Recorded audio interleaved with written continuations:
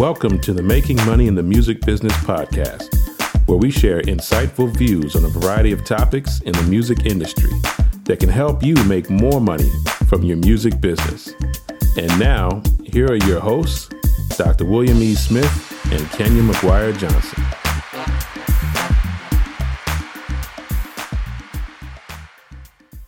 Hey, Kenya, we are back. We are back, and we are now in the beautiful month of November. Yay. Yes. It's my mom's birthday month. So happy birthday, Mom. It's my birthday month. It's my birthday right. month, too. That's right. Yeah, it's a good month. No wonder we get along so well. I know, right? I'm like your mama. No, I'm just playing. That's right. Anyway. All right. Well, we got a good one for today, and I got a compatriot coming up with us today. So yes. We'll fill in with that in a minute, but I'll give our music tip real quick, and it is basically it's something we gave earlier, probably in an early podcast about the iReal Pro app that's on your phone for musicians. Jazz musicians, we already know it because it's something that we use, the fake book, the real book, but they've put it on the phone now as an app.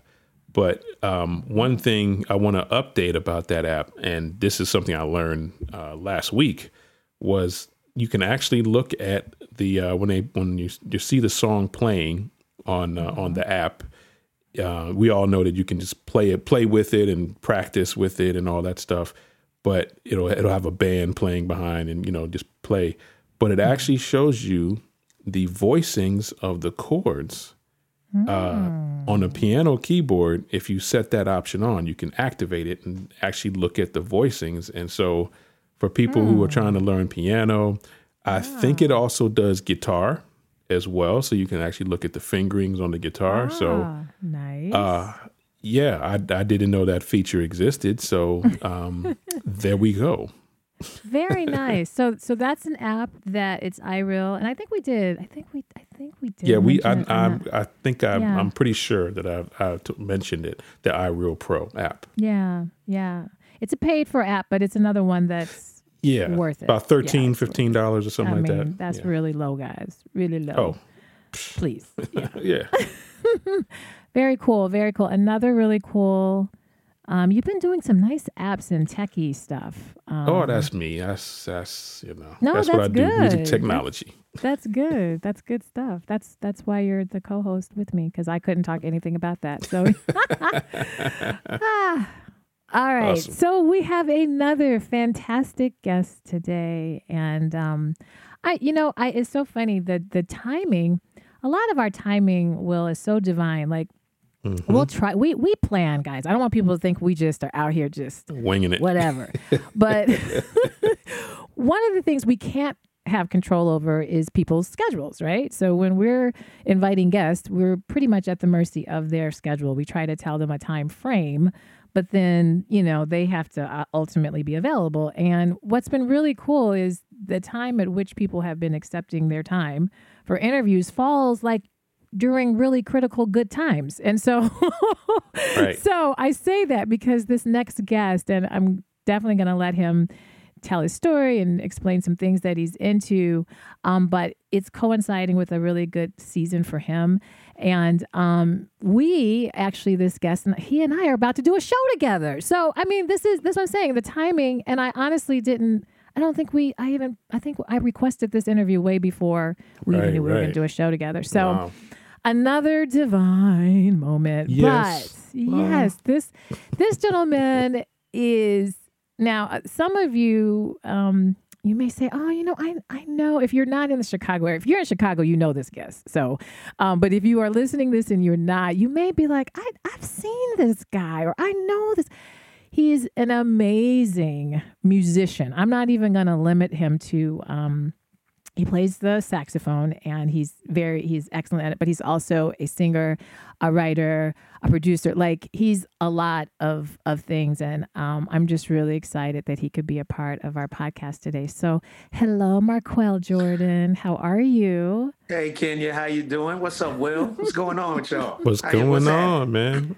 Yeah. Good. We're so good. And like I said, this is like divine timing because I'm sure I asked you about this interview like at least a month ago. I'm sure. Yeah. Yeah, absolutely. Yeah. Yes, you did. And, Yeah. and we didn't know because I kind of just said, look, you got to do this show with me. Yeah, it's all good though. You got to take charge. I think it's the Scorpio in you, right? Are you a Scorpio? That we are. Yes. We are both Scorpios. It's just kindred. Right. I know you just had a birthday. Absolutely. So, all good stuff. So Scorpio season. But anyway, we're not going to talk about how wonderful Scorpios are right now. We'll get back to that. But Of course. Absolutely. if you could let our listeners know, what it is that you do. I kind of alluded to it. Sure. And what brought you to music, how you got here. Well, start from the beginning. My name is Marquel Jordan, of course. I'm originally from that great city, Los Angeles, California. And really how I got my start in music was just from listening. My father, my great parents, when I was a child of the 70s as a kid, and then of course like a teenager in the 80s.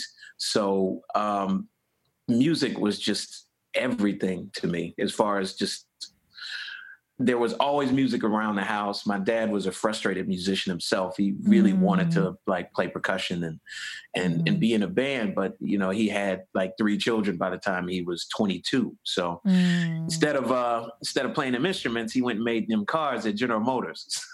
But he had a great record collection, and I just absorbed music from that. And I have an uncle who is an amazing musician. He soprano saxophonist and a flute player, and he played in that avant-garde big band by the late great Horace Tapscott in Los Angeles. So I would go to his shows and check him out, like, because they did like a show periodically on Sundays in the church, And so I would check that out, and between that and listening to my father's music, and then just kind of really getting into music on my own, that's how I got into wanting to be a musician. It was a very, my story is a little bit different from most people that you probably would have on. I wasn't that guy that was like, oh, I'm going to eat, sleep, and just do music, and I'm going to sit on this corner, and, if I just die or go crazy, then I wasn't that disciplined. I had the passion and the love for it, but as far as the path and being like very, one direction with blinders on it, my path was very haphazard, but music was always a part of it. I knew I wanted to play the saxophone when I was 7 years old, but by the time that I got to school, and this was during the era of busing, I'm aging myself. So, but I got bused to That's school. all right. I think we all know about busing on this podcast. At least the co-hosts. The co-hosts do. But go ahead. That's what's up. But I got bused to a school in Hollywood, and like magnet school for like gifted kids and stuff like that. So they didn't have saxophones when I joined the school, which was like in the 3rd grade. So I played clarinet for 3 years and took like piano lessons a little bit. I didn't really start playing saxophone until I was in the 7th grade. Started then. And, by then I was, that's what I wanted to play. But, saxophone, especially, I'm an asthmatic, by the way. So starting off trying to play a tenor saxophone, being very slight, like 130 pounds back then, with asthmatic lungs, it took a few years before I could really put some air through the horn, So, and then my family moved to Kansas City, Kansas. And when I moved there, I actually got more serious into music, started getting into like people like Prince and Branford Marsalis and Sting, and hip hop was really starting to really kick off then. This is like the mid 80s. So again, it was just music all around me. I did jazz band in high school, marching band, all of that stuff, and wound up eventually going to University of Kansas. And that's really kind of where it all started seriously for me. Took some private lessons there. I was in the jazz band. Now, mind you, I didn't major in music. I majored in confusion, really, is what I majored in. But it was there that I got, start really learn how to play in a jazz big band saxophone section. Will, I know I know you know what that's about. Yep. And just learn how to blend with other musicians and have a band sound. So there was that part of it. I took private lessons from an incredible saxophone professor by the name of Vincent Ganoyak. And unfortunately, I didn't take him the entire time that I was in school. I took him for about 2 or 3 years, but really I learned to play playing in a bar band. We played on the weekends, we played clubs, and it was, all the music that I grew up listening to started informing everything that I was doing at that point, but obviously with the knowledge that I had from, playing in a more structured bands and things like that. So that's when it all kind of came together. That's when I had my first professional gig. I think I was probably like 19 or so, playing over the summer in a restaurant in Kansas City. So I've been playing professionally ever since. Wow. I just want to say that you in Kansas City, for folks that don't know the jazz history and lineage, Absolutely. That's the birthplace of Charlie Parker. And you were in maybe you were baptized by the bebop master by being in Kansas City. Absolutely. So that's an awesome place to actually learn the music from. So, but I also want to say that I don't even know if there's any studies on this, but if anybody can check this out, but playing a woodwind instrument with asthma, it might help the asthma. It did. I don't know. It did help. It was really what wound up being frustrating for me. A quick aside is that, when I was in Los Angeles, and they always talk about the air quality and all that stuff, but I grew up there. So I was, accustomed to being in that air, and back then, it's probably a little bit different now, but it wasn't as humid, and it definitely didn't have allergens in the air. So I was starting to actually, quote unquote, grow out of it. I was doing pretty well with it. But then when I moved to the Midwest with the change of seasons and mold count and pollen, it made my asthma worse. And then when I moved to Chicago after I graduated college, it was forget about it. Like it was with each progressive place that, successive place rather that I moved to, like my asthma got worse. But I actually know how to breathe because most humans don't really know how to breathe. Right. You have to learn how to breathe in order to get as much capacity in your lungs if you're an asthmatic. So but it definitely did help. It definitely helped. Good. Awesome. Well, that was really, hearing now your background, and I know you musically, and it all makes complete sense because you can play like anything. Like, no, seriously. Like I've gone to your shows and I'm like, he's doing that song. Like, I mean, he can pull songs from today, like that you're hearing, or like you just said in the 80s, and those songs that you're like, oh yeah, not the songs that everybody always plays. You know what I mean? Right. So that makes so much sense now to know, your background and so forth. You said by 19 you were, you were playing. Have you always only done music, or did you ever drift away from music and then come back into it? Oh, yeah. I've always done other things. I think the last 10 years of my life has been the only time that I have been a full-time musician. Prior to that, I was always doing something else. Like, I mean, when I was in high school, I worked at Godfather's Pizza. When I was in college, I didn't major in music, but, like the bar band and that was kind of the side hustle for me at the time, but really I was learning how to play. And when I graduated with a very, very just waste of money degree. I got a business administration degree, like not even an MBA, just a regular bachelor's of science business administration degree. It was horrible. And I moved to Chicago basically so I could do music and join up with a partner of mine, one of my dearest friends to this day, a guy named Scott Leff. We were in jazz band together in college, and we were in the bar band together. And he moved up here because he wanted to break into like the blues scene, playing music. So I moved to Chicago in '95. And, you know, I had college loans. So, you know, and I had to make a way to live, you know. So I worked day jobs. I got some accounting chops going. I did bookkeeping for a long time. And so I was really more of a weekend warrior, you know, like the music was like my Uber back then, you know, like everybody has a job and then they do Uber. Like that's right. It was my Uber really.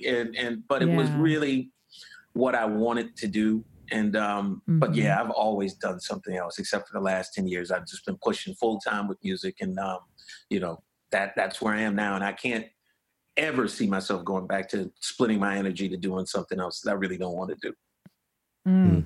Love it. Love it. Well, I have a couple questions that I wanted to ask you. Musically, who are some of your main inspirations? That list is so long, but I will really try to knock it down real quick. Give you a big, small answer. Just two. Oh man, I can't get it down to two. That's too hard. That is too hard. But like, really, the reason why I wanted to play saxophone was because of John Coltrane. Now, I don't necessarily sound like him, but that was really the sound that just really caught my ear. Like, because my dad was really into like Coltrane, Eric Dolphy, Pharoah Sanders, Joe Henderson, Wayne Shorter, Miles, Freddie Hubbard, McCoy Tyner, Herbie. Like, he was into all of that stuff. So I was that weird kid listening to like serious straight ahead jazz, you know, at like age 8. So, so that was the reason why I wanted to play. But then, you know, you become a teenager, you like girls, you know, you get into all kinds of stuff. So just my palette just expanded, and really going to that school in Hollywood, shout out to Gardner Elementary Schools, that's the name of it. I got into like, you know, getting bused and having different bus drivers that was like, listen to top 40 radio. So then it was, I was listening to REO Speedwagon, even though I hated it, you know, back in the days. And then listening to the Police and, you know, but then listening to, you know, obviously Earth, Wind and Fire, Stevie, Marvin Gaye, all of that, you know, but really like, I think the two biggest influences when I was in high school were Branford Marsalis and Prince. And like those guys were just my heroes and still are to this day. I'm going to see Branford tomorrow in concert. I'm looking forward to it. So, nice. Awesome. But you know, that's really, I think that's really kind of the foundation of my influences, you know, and Branford could play anything. Prince could play anything. And, you know, I think those are my major influences. There's plenty, obviously hip hop. And like A Tribe Called Quest, Dr. Dre, The Roots, you know, the whole neo soul movement, like D'Angelo and Maxwell. You know, I actually, the way I describe my sound, because here's a little tidbit that people may or may not know about me. I didn't really start singing on stage and professionally till I was like 24 years old. Okay.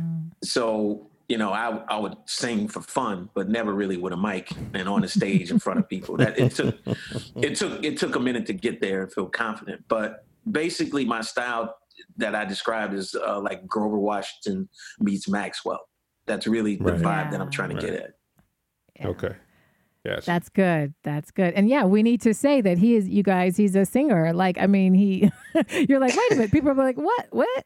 And he's not just one of those people who kind of, you know, oh, I'm going to go and sing this part. No. No, you can actually sing a Prince song, like, which is crazy. Nobody can really do that. You know, that's impressive. You don't hear people covering Prince, you know, except for when, you know, he passed, you start hearing the covers. But before that, so he's hard. He's hard. Yeah, very hard. Sorry, Will. I know you have another question, Will. Yes. Oh, I mean, I can go. He's a compatriot. We both horn players, so I could go all day. Absolutely, absolutely. But Yes. yeah, I want to actually have two other, but let me just get the practical question in.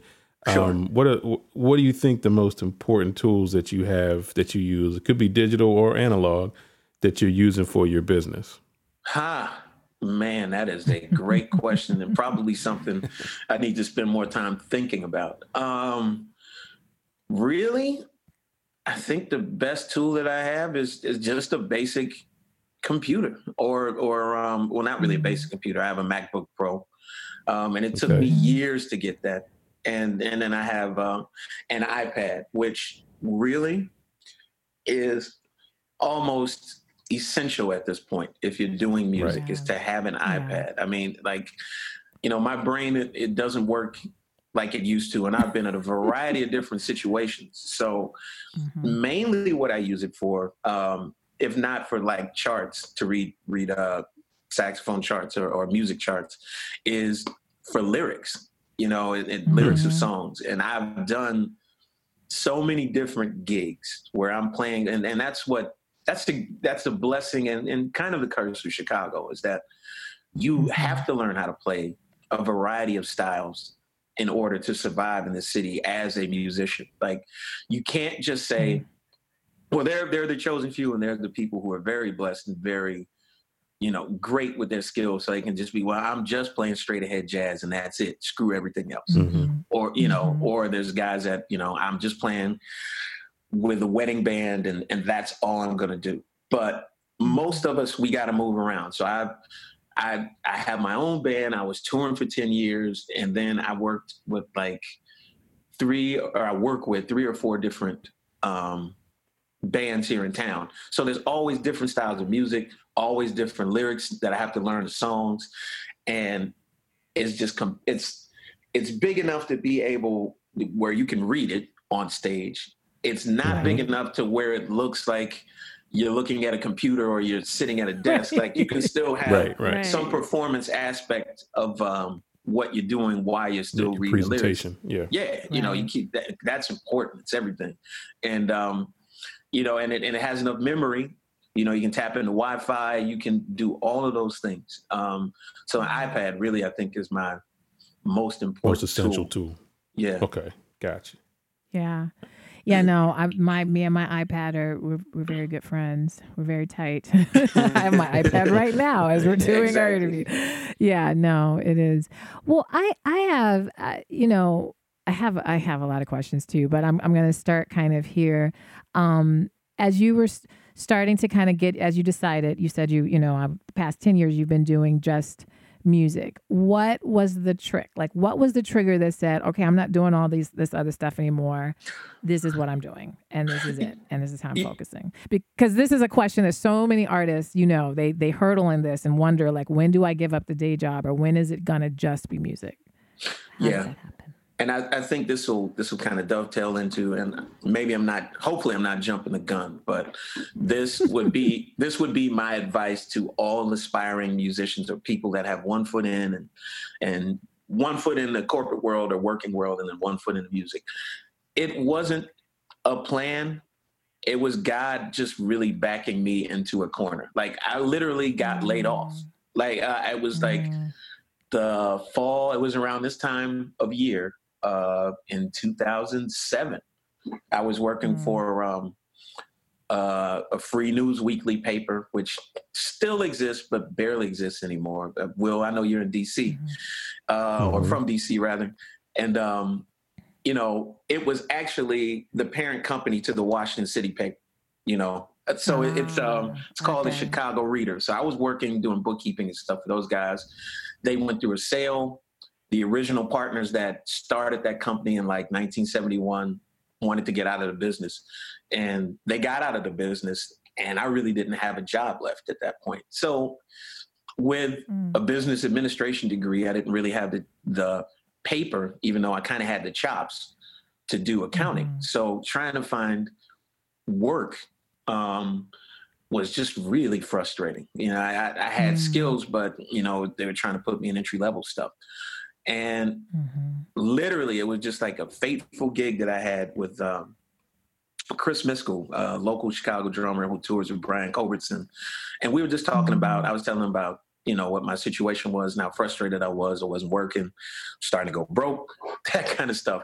And he was like, well, what do you want to do? And I was like, man, I want to do music for a living. Like, I don't want to work another job. This is what I want to do. So he said, all right, I'm going to talk to Brian Culbertson about you. He's looking for a sax player. I'll talk to him.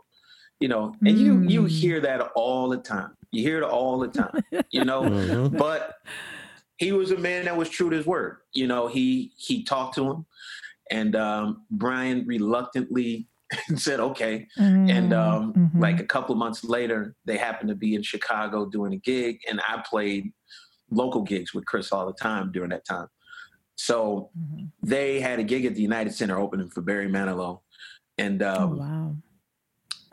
so we had a gig later on that night. It was Brian's birthday, so he's hanging out. We were on Rush Street where the gig was. He came to the gig, and it was the best audition ever in front of an audience. After, literally, I'd have to say by that point in my life, so I've probably been playing professionally and really getting after it for about 13 years in Chicago, or 12 years at that point. So I was ready. I was really ready at that point. Like all of the gigs that seem like dead end gigs, they lead to something. Whenever you're in front of an audience, there's an opportunity for you to either touch people or for someone to change your life. And literally, that conversation and him meeting me and hearing me and the direction that his music was going into at the time, it changed my life. Now, I was temping at the time, so it took a little while to get there. And I would say in these last 10 years, I've had to go back to work maybe about a year out of this time. But from that point forward, I really have just been doing music. And I think we psych ourselves out because when you first get into the music business, basically you're doing, gigs in a restaurant or in a bar, things of that nature. And, it's not very lucrative. It's still not very lucrative. But my advice would be, don't think, just jump. And jump at a time when you don't have any quote unquote responsibilities or entanglements. Like if you're not married, if you don't have children, and, maybe you just have a little bit of debt, that's the time to do it before you, because it's hard to justify being a musician and, just throwing all caution to the wind, and you're trying to be practical and you got a family or a mouth to feed or, those things. So you really need to do it in a way where it's advantageous, where you can take the hit financially in the early years. Because I look back when I moved to Chicago, I was just temping, and it took me a couple of years to get a full-time job. That's when I should have really said, forget it. I'm doing music no matter what, because the end result with the money that I was taking home would have been exactly the same in retrospect. And I would have been able to survive. It would have been tough, but I'd have been further along and would have met people quicker, and then maybe would have put out my own CD faster. Like all of those things that eventually came, which I really didn't know they were going to come. It was all blessings from God, but that's my advice. Just, there is no good time. Just like there's really not a good time to have children. You just gotta do it. You just gotta do it. You gotta do it. And the universe will provide if you have the talent and, you keep your love for the music, then things are going to happen for you. It's just going to happen. Yeah. Excellent. That's awesome. Yeah. Excellent. Yeah. A lot of people, I coach artists, and that is just such a common thing. They're just like, well, when can I just do this? And I'm like, that's kind of up to you and God. Like, there's so much that goes into that, and it's up to this journey. But I think what you were just saying, there is no perfect time. But, getting yourself out there and also paying attention, when you said the universe and, that whole meeting with Brian, and obviously, yes, Marquel has toured with Brian Culbertson then for that long? I don't think I realized how many years then. Did you? It was 10 years. I just recently left the band because, it's another faith walk. And really any endeavor that you want to do, but obviously since this is a music podcast, it's about music and the music profession and making money for, and making a living, not necessarily money, but being able to live. Right. It's all a faith walk. And for the last, I would say 3 years, seriously, I was just itching to just do my own thing. And I put out, I toured with Brian since 2008. And except for like a 6-month period where I was out of the band for an Achilles tendon injury, this is what I've done like for the last 10 and a half years. And I put a record out about 5 years ago, actually, around this time. 5 years ago, I released my solo CD entitled Catalyst, independent. Made a lot of mistakes in that releasing, but the music was great, solid. I learned a lot, and people love that record. So I got a chance to go out and perform my music, through the country and just see how it affected people and get feedback from all of that. So, when you tour with an artist and you work for an artist, their schedule comes first. There's no, that's the way the game works. If you're playing with a musician that tours on a regular basis, they don't want to have you substituting yourself out of the gig, every 3 or 4 gigs. So my career as a solo artist had to take a back seat, for 2 major tours that we did. One in the fall of 2016 and one that we did through the spring and right before the summer of this year, 2018. So, I knew that at some point I just had to be gone. I have to take a shot at doing this as an artist. So that's where I am now. Again, it wasn't perfect timing, but it actually was perfect timing.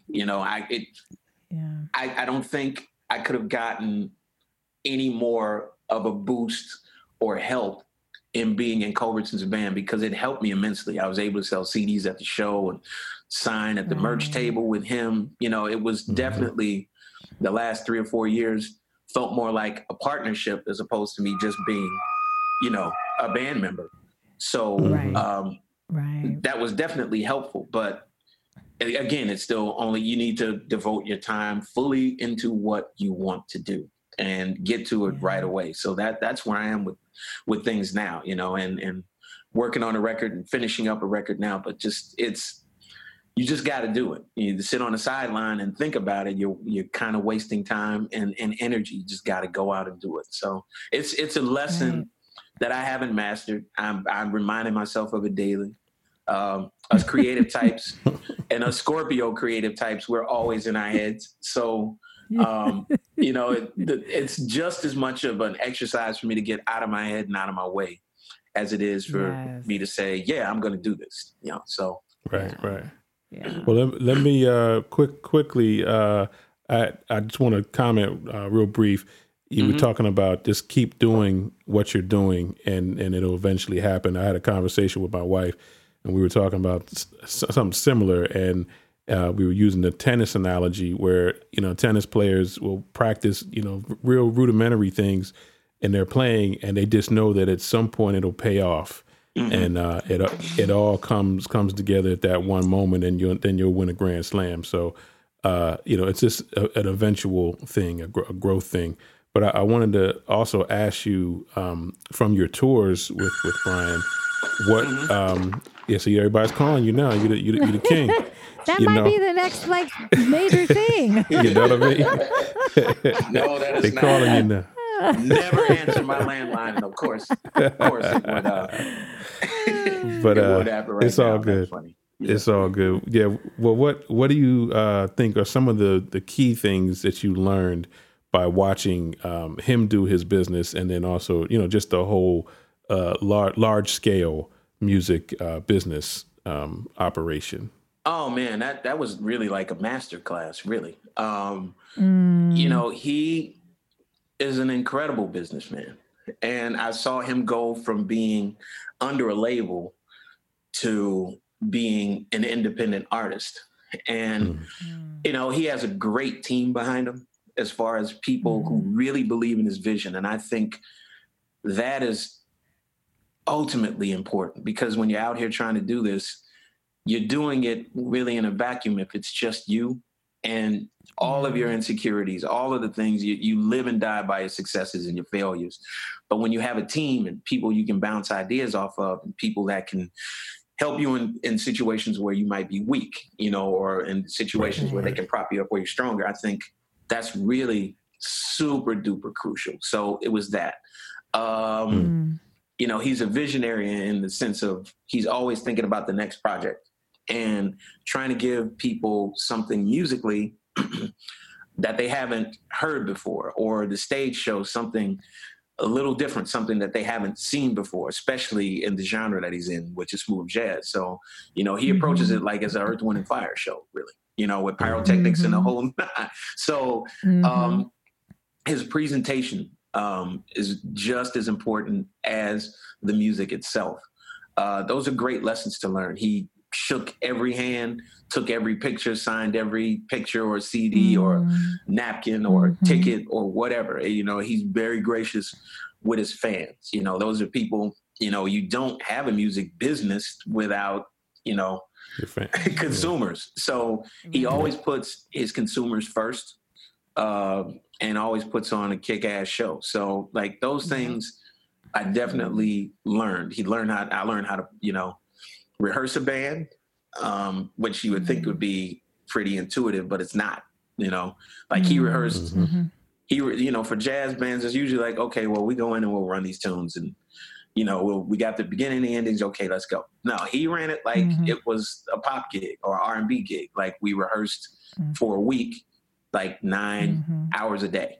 And like when I say a week, not 5 days, like 7 days for a new tour. So by the time we went out on the road, it was muscle memory. So those things, and it's funny because I've seen him do something that he saw me do, and then he one-upped it. And it's been kind of his staple and signature, since the last 4 years. And that's crowdfunding. He's got, he's got a great fan base, and it's a very loyal fan base, and they will support whatever project he puts out. I've seen him do Indiegogo campaigns for the last 4 projects, and he also has one for a DVD that's about to come out that he shot at the last tour, and no one's doing DVDs anymore. And he pretty much was able to reach his goal and fund it, and it's in post-production. It's going to be coming out pretty soon. I'm all over it. Plug. Wow. But it was tapping in. He's learned the power of crowdfunding and giving people the incentives to want to support and to feel like they're really a part of what's happened, because it really couldn't happen without them. It's just you're giving them a direct connection to making the music happen. So he's awesome. Great at all those things. And it was just, sometimes we have conversations about it. Sometimes I would just study and watch, but definitely learned a lot. Awesome. Kenya, we got to bring him back. We have to, because we're all getting close to our time. But listen, I know we're getting close. I want to thank you. I have a lot that's going to be in the show notes because you are doing another crowdfunding campaign right now. Yes. And yes. And I don't want us to get caught off on our time, but I'm going to include on the show notes as well in the captions. Y'all have heard this man's story. Go listen to his music. It is amazing. Go see him live. Come see him and I live if you're in Chicago. There you go. December 14th. But we're going to put a link so that people can contribute to your campaign in our show notes. And like I said, I'll also put it in the caption, because it's one thing hearing your story. It's a whole nother thing hearing this musician. I mean, you're really amazing. And thank you, Kenya. I'm wishing you only the best. Yes. I appreciate Will. you guys both, and I know we got to wrap up. I get real wordy. It's hard for me to come up with like 50 word answers. So I apologize for eating up all the time. No, we love it. No, we appreciate that. That helps us and our listeners. Yeah, they want to hear you. They want to just hear me and Will. But yeah, Will, before we get cut off on our time, anything else? I think that's it, because I think it's about that time. So any social media handles and all that stuff? Absolutely. You can pretty much find me under my name, which is MarquealJordan. So there's Marquel Jordan Music. That's my music page on Facebook or on Twitter, Snapchat, Instagram. I don't use Snapchat that much. So Twitter and Instagram. It's basically Marquel Jordan under that name. My website is the same name.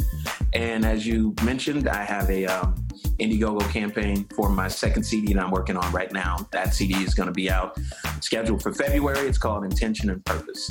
So I think that's all my info that I need to give. And I'm a Scorpio. That's awesome. Whatever. And you're Scorpio, yes. All right. Well, wonderful. Well, thank you again. And listeners, make sure you keep tuning in. We really appreciate everybody's feedback. Has been awesome. So Yep. Until next time, Will. Yeah. All righty. All right. Take care. Bye-bye. Take care. Thanks. Peace. Thank you for listening, and we hope you've enjoyed this podcast episode. Please leave us a comment on our page. If you would like to contact us about a specific topic, you can email us at info@creatingcrimson.com or drwsmith@makingmoneyinthemusicbiz.com. If you would like to schedule a consultation session with Creating Crimson, you can fill out the contact form at the bottom of the website at creatingcrimson.com. If you would like registration services for your music project, you can visit makingmoneyinthemusicbiz.com and go to the registration services page.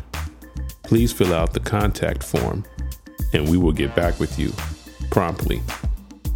If you are interested in advertising on our podcast, please send us an email at drwsmith@makingmoneyinthemusicbiz.com.